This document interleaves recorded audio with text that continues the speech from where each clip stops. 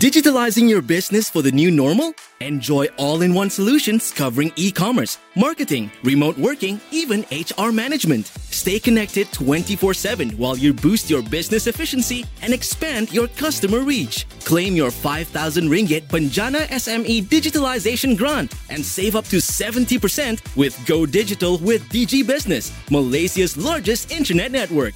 To apply, visit dg.my/go digital. This is a download from BFM 89.9, the business station.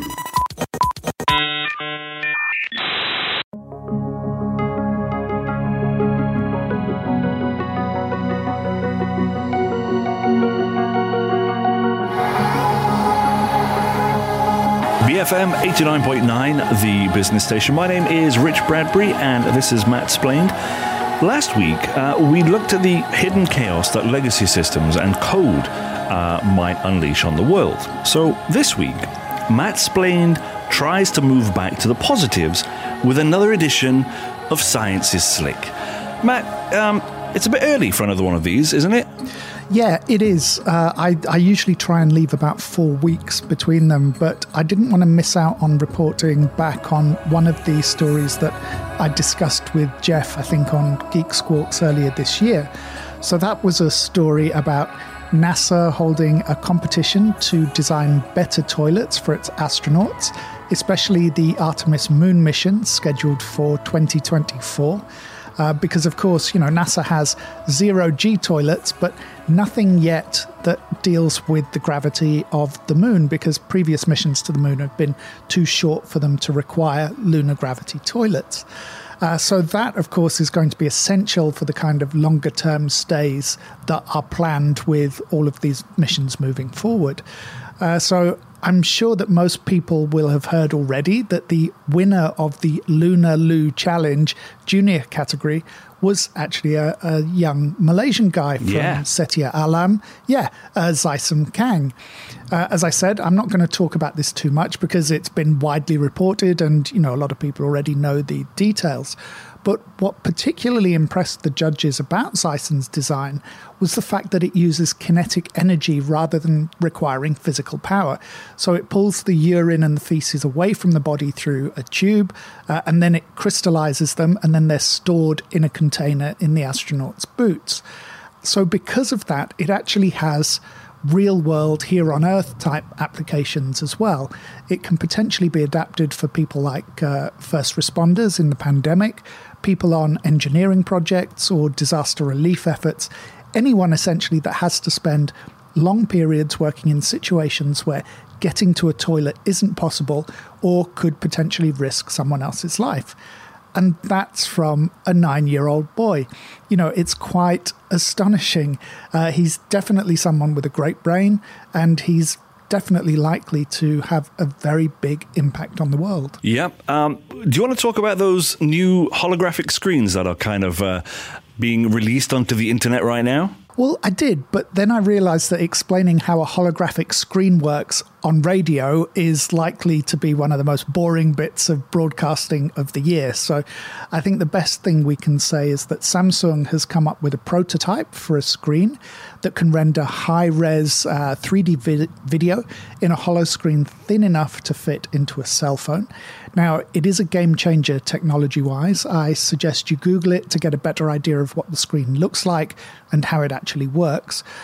But I guess what really interests me is how interested people are going to be in this product. Right. Screen makers, television makers, they've all but given up on 3D TVs.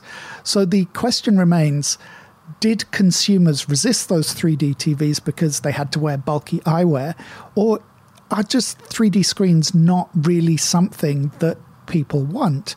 Are they just something that looks cool for sci-fi movies, but in practicality aren't actually that appealing? Now, obviously, time will tell. For now, I guess we can have a real story, which is another follow-up to something we covered earlier in the year. Let me guess. SpaceX. Yeah, so we were really excited about the successful tests of SpaceX's Dragon manned space module earlier this year. Its first official mission took place on the 15th of November, taking off from NASA's Kennedy Space Center with a payload of 4 astronauts destined for the International Space Station. Now, after a 27-hour flight, the rocket docked successfully with the ISS, bringing the 3 US and 1 Japanese astronaut to the place that will be their new home for the next few months. The astronauts are going to remain on board until SpaceX sends a new crew and relieves them in April 2021. Now, Elon Musk didn't actually attend the launch. He was unwell. I think he had some kind of infection. So he thought it was wiser to stay away. And NASA is also limiting guests at launches due to the coronavirus. So it's hoped that shuttles built by Boeing and the ones from SpaceX will also become part of this regular rotation of craft, ferrying astronauts and equipment to and from the ISS. But it really shows how much we're opening up space. Do you think this expansion is trend-based, capturing the zeitgeist, or do you think it's part of a permanent expansion? It's difficult to say, I think. I'd say it's permanent. Now, there are real commercial opportunities from launching satellites to resupplying and supporting national space agencies. It's probably true to say that a lot of the new space moguls, Musk and Bezos amongst them, are part of the Star Wars and Star Trek generation. Yeah. You know, that idea of boldly going where no one has gone before has become much more than a cheesy tagline for a low-budget space opera from the 1960s and 70s. So for some people, I think it's become much more profound than that. It's become a kind of guiding principle for them.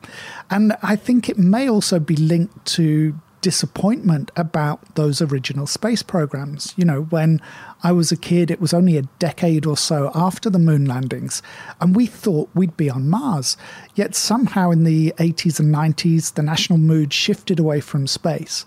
So I do wonder if some of this activity now is fueled by people like me, whose fantasies of that space future from their youth have been unmet. Yeah. So certainly, you know, the number of agencies and companies capable of sending people and material beyond our atmosphere keeps increasing.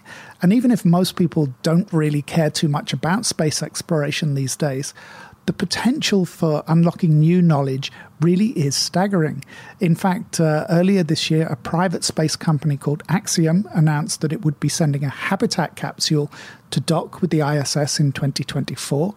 The company plans to add to that module to construct the first privately owned long-term space habitat by the end of this decade. So I think what we have to try and do with all of this activity is avoid everyone calling dibs on all the resources and the minerals out there so that we do keep space open for everyone.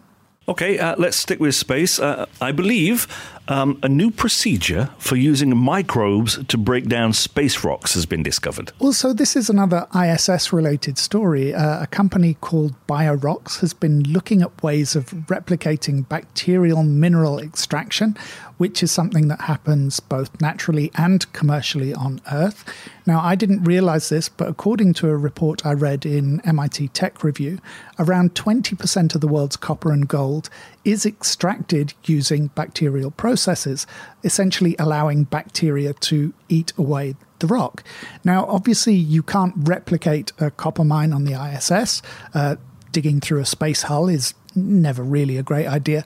So the experiments were carried out in matchbox-sized biomining containers that had various single-celled organisms and a sample of basalt rock.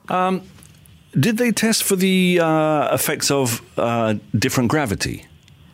Yeah, they simulated Earth, Mars, and Moon gravity over a period of about 3 weeks. Basalt was chosen because it's found in large quantities near the surface of the Moon, and on both of our planets, or rather on Earth and on Mars.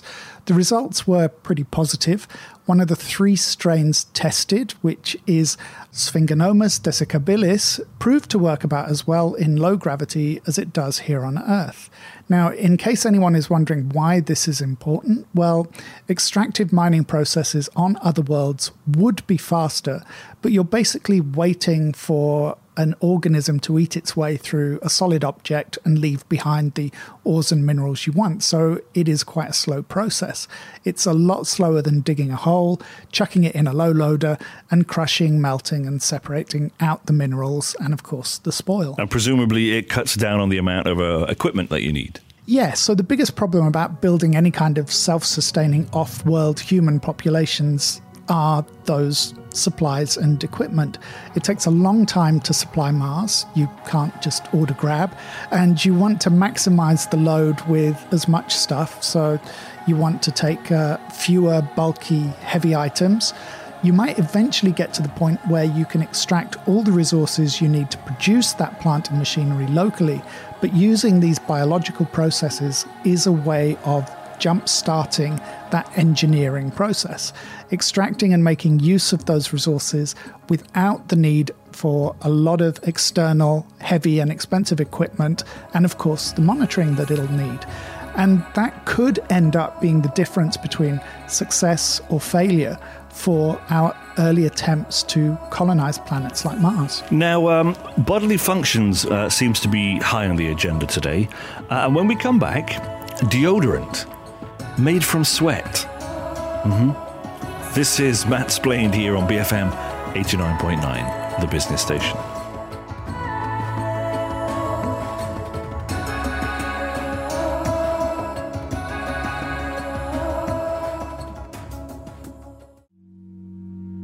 Banana from Malaysia. BFM 89.9, the business station.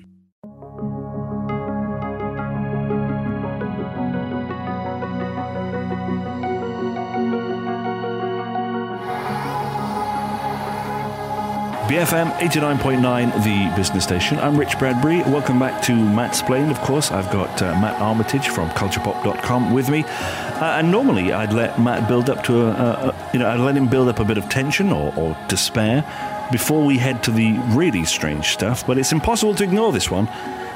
Matt, deodorant made from sweat? Well, this year has been a strange one for all of us, and I'll admit that my attitude to personal hygiene in the work-from-home era has changed a little bit. I often head to my home office before I hit the shower. One thing leads to another, and it's lunchtime, and I realise I'm still wearing what I slept in. So I can almost imagine the mid-afternoon shower becoming Time's person or thing of the year for 2020.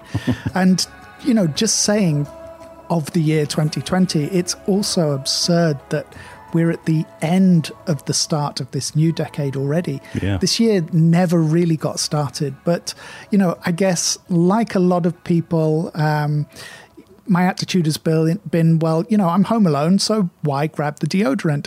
It's an expense I can avoid, especially as in my case, most of them irritate me anyway, and delivery priorities have made it less easy to order the natural one, I guess, get from the US.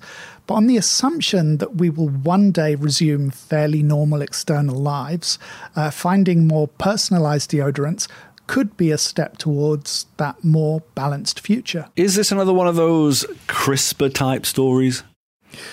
No, I mean, it's not as complicated as somebody taking some of your DNA or your RNA and snipping things around. It's a lot simpler than that. It's actually one of those, why did no one think of this type stories? According to the New Scientist, a guy called Jonathan Borrego at Virginia Tech in the US noticed the salt crystals that crusted his arm after he played squash. He had the realization that maybe those salt deposits could be used as a natural antiperspirant. Now, most of the deodorants that we buy, they use metal salts to block the sweat ducts. So Borrego wondered if our own salts could do the same job. With some colleagues, he created artificial sweat ducts with a mineral solution that was identical to human sweat. They used propylene glycol, which is a water-absorbing substance often used in cosmetics. I guess they used it as some kind of accelerant. And it worked. It increased the rate of evaporation of the sweat, and the minerals in the salt formed a plug that stopped the sweat flowing. So the next step will be testing on actual human sweat ducts. So it's not exactly personalized to the individual, but I guess you can imagine some version of the future where it's infused with your personal biochemistry. But it does represent a more natural method to keep us dry and fresh in the future. Interesting. You're sticking with nature for this next story, although I'm not sure about the wisdom of going from sweating to eating. Well, there is a link. You know, we've all heard of meat sweats. I know I've experienced them when a particularly large steak defeated me. So this story, or a couple of stories really, is about plant-based meat alternatives. I think we reported a few weeks back that the pandemic has seen a rise in demand for plant-based foods. Yep.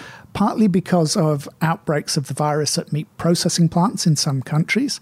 So there's that confidence in the food chain at issue, but also because people have been at home more. They've been more careful about their diet, and of course, they're eating on the run less often. And as a result, meat substitutes have become a lot more viable for a lot of people. Yeah, and as we mentioned, I think a lot of the startups in the plant-based meat market are quite small. So scaling up their business at the same rate that demand is escalating is proving to be a bit of a challenge for some. So others are going the big route. They're announcing tie-ups with fast food chains. So Impossible Foods and the Vegetarian Butcher have teamed up with Burger King. And a Russian biotech startup is making plant-based nuggets for KFC, which supposedly should be hitting the street sometime in December. So this is the recent news that McDonald's has also identified the plant-based burger as a trend that it has to be in on. Unlike the examples that we mentioned above, McDonald's seems intent on developing its own proprietary plant-based meat. Obviously, they're calling it the McPlant, and raising the prospect that there could be plant-based versions, not just of its burgers, but products in its nuggets and breakfasts and all sorts of other ranges. So this comes on the back of a pilot program that the company ran with the company Beyond last year in Canada, where some stores sold what they called a PLT, I guess standing for plant, lettuce, tomato. Do we know anything about the formulation or the availability?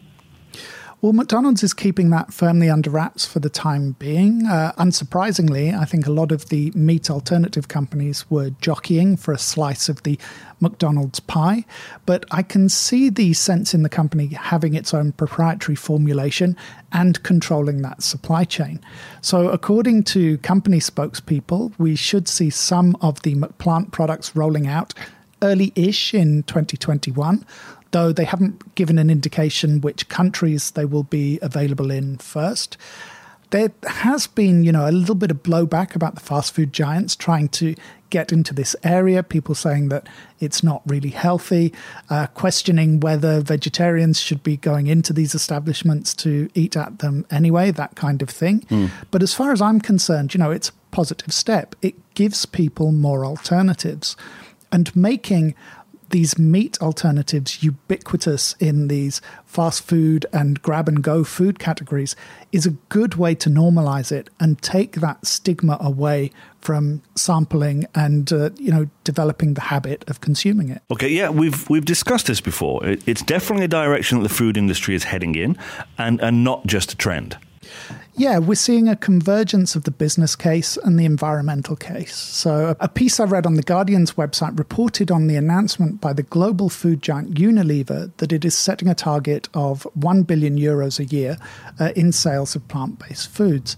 It's part of what the company is calling its Future Foods initiative, and it encompasses existing brands as well as new products and labels in its efforts to persuade consumers to switch to healthier and more sustainable non-animal sourced products. I mentioned a few minutes ago the vegetarian butcher. Now, Unilever acquired the Dutch company in 2018 and has expanded its operations to more than 30 countries. Now, that's one of the direct avenues. But we'll also see an expansion of items like plant-based and animal-free mayonnaise from Hellmann's and more dairy-free ice cream options from Unilever brands like Ben & Jerry's, Walls and Magnum. Do you think that €1 billion is an achievable target? Well, it may actually underestimate consumer demand. So a report by Barclays in 2019 forecast that the plant-based food segment could be worth as much as $150 billion by 2029. So that €1 billion would actually be just under 1% of that global market. So I imagine Unilever actually has its sights set far higher than that. But it also comes on the back of an initiative that aims to halve food waste across the company's business by 2025. And as much as we knock the food giants and their processing methods, without their presence, significant numbers of consumers could see their food prices increase. So for the giants and the fast food companies to be heading in this direction is a really good thing. But there are other steps and sources that we should be looking at to maintain those healthy and balanced diets. Technology-based solutions or just the common sense ones? Well, obviously the healthy, balanced diets that doctors with fast food wrappers in the bin often tell us to follow. But sure, technology can help as well. AI, in fact, not in the sense of saying, Alexa, what is a healthy, balanced diet? But a team at the Karlsruhe Institute of Technology in Germany has come up with a simple photo-based approach to counting calories. Using the app they're developing, you can take a photo of your food and their system will estimate the number of calories in what you're about to eat, which of course is perfect for folks like me who are, let's say, a little bit dysfunctional when it comes to portion control. How accurate then is their model? Well, it's early days, so the team built it around a widely available neural network called DenseNet. The model was trained with around 300,000 photos relating to around 70,000 recipes on a German cooking website. They then tweaked the neural net so that it would estimate the value of the micronutrients within the recipe. So there are a lot of assumptions that have to be made there, that the food a user is uploading conforms quite strictly and follows that recipe quite strictly. Right. For a lot of us, that's not particularly likely. Results seem to be within about a 10% error range for food items that it does recognize.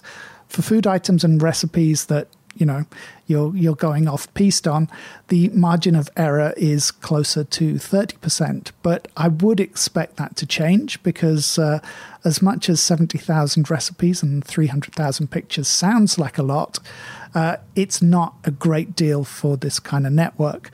But if someone builds a commercial version of this, that data set is likely to expand exponentially, and hopefully then the model will make more accurate predictions.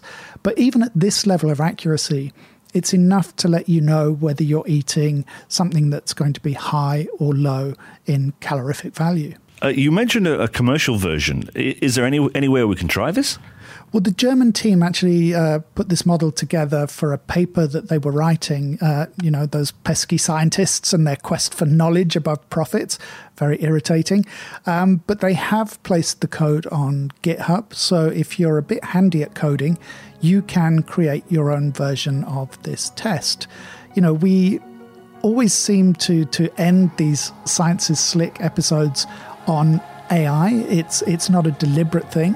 It's just that we're seeing the technology being bent towards all these multiple different uses. So all of these things, these are good things as far as I'm concerned. We can let the machines do the counting and we can get on with the eating. Plenty of chips, eh, Matt? Crisps, salt and vinegar. If someone can come up with, I know they're plant-based already, but if someone can come up with a healthier alternative, please send your results direct to me. You have been tuned into Science is Slick here on Matt-Splained. My name is Rich Bradbury for BFM Radio. If you missed any part of the show, don't forget you can download the podcast wherever you download it from.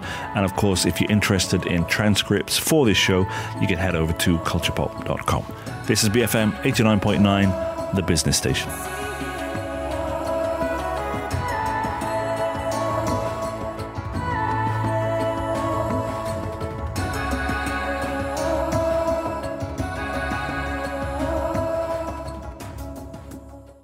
Thank you for listening to this podcast.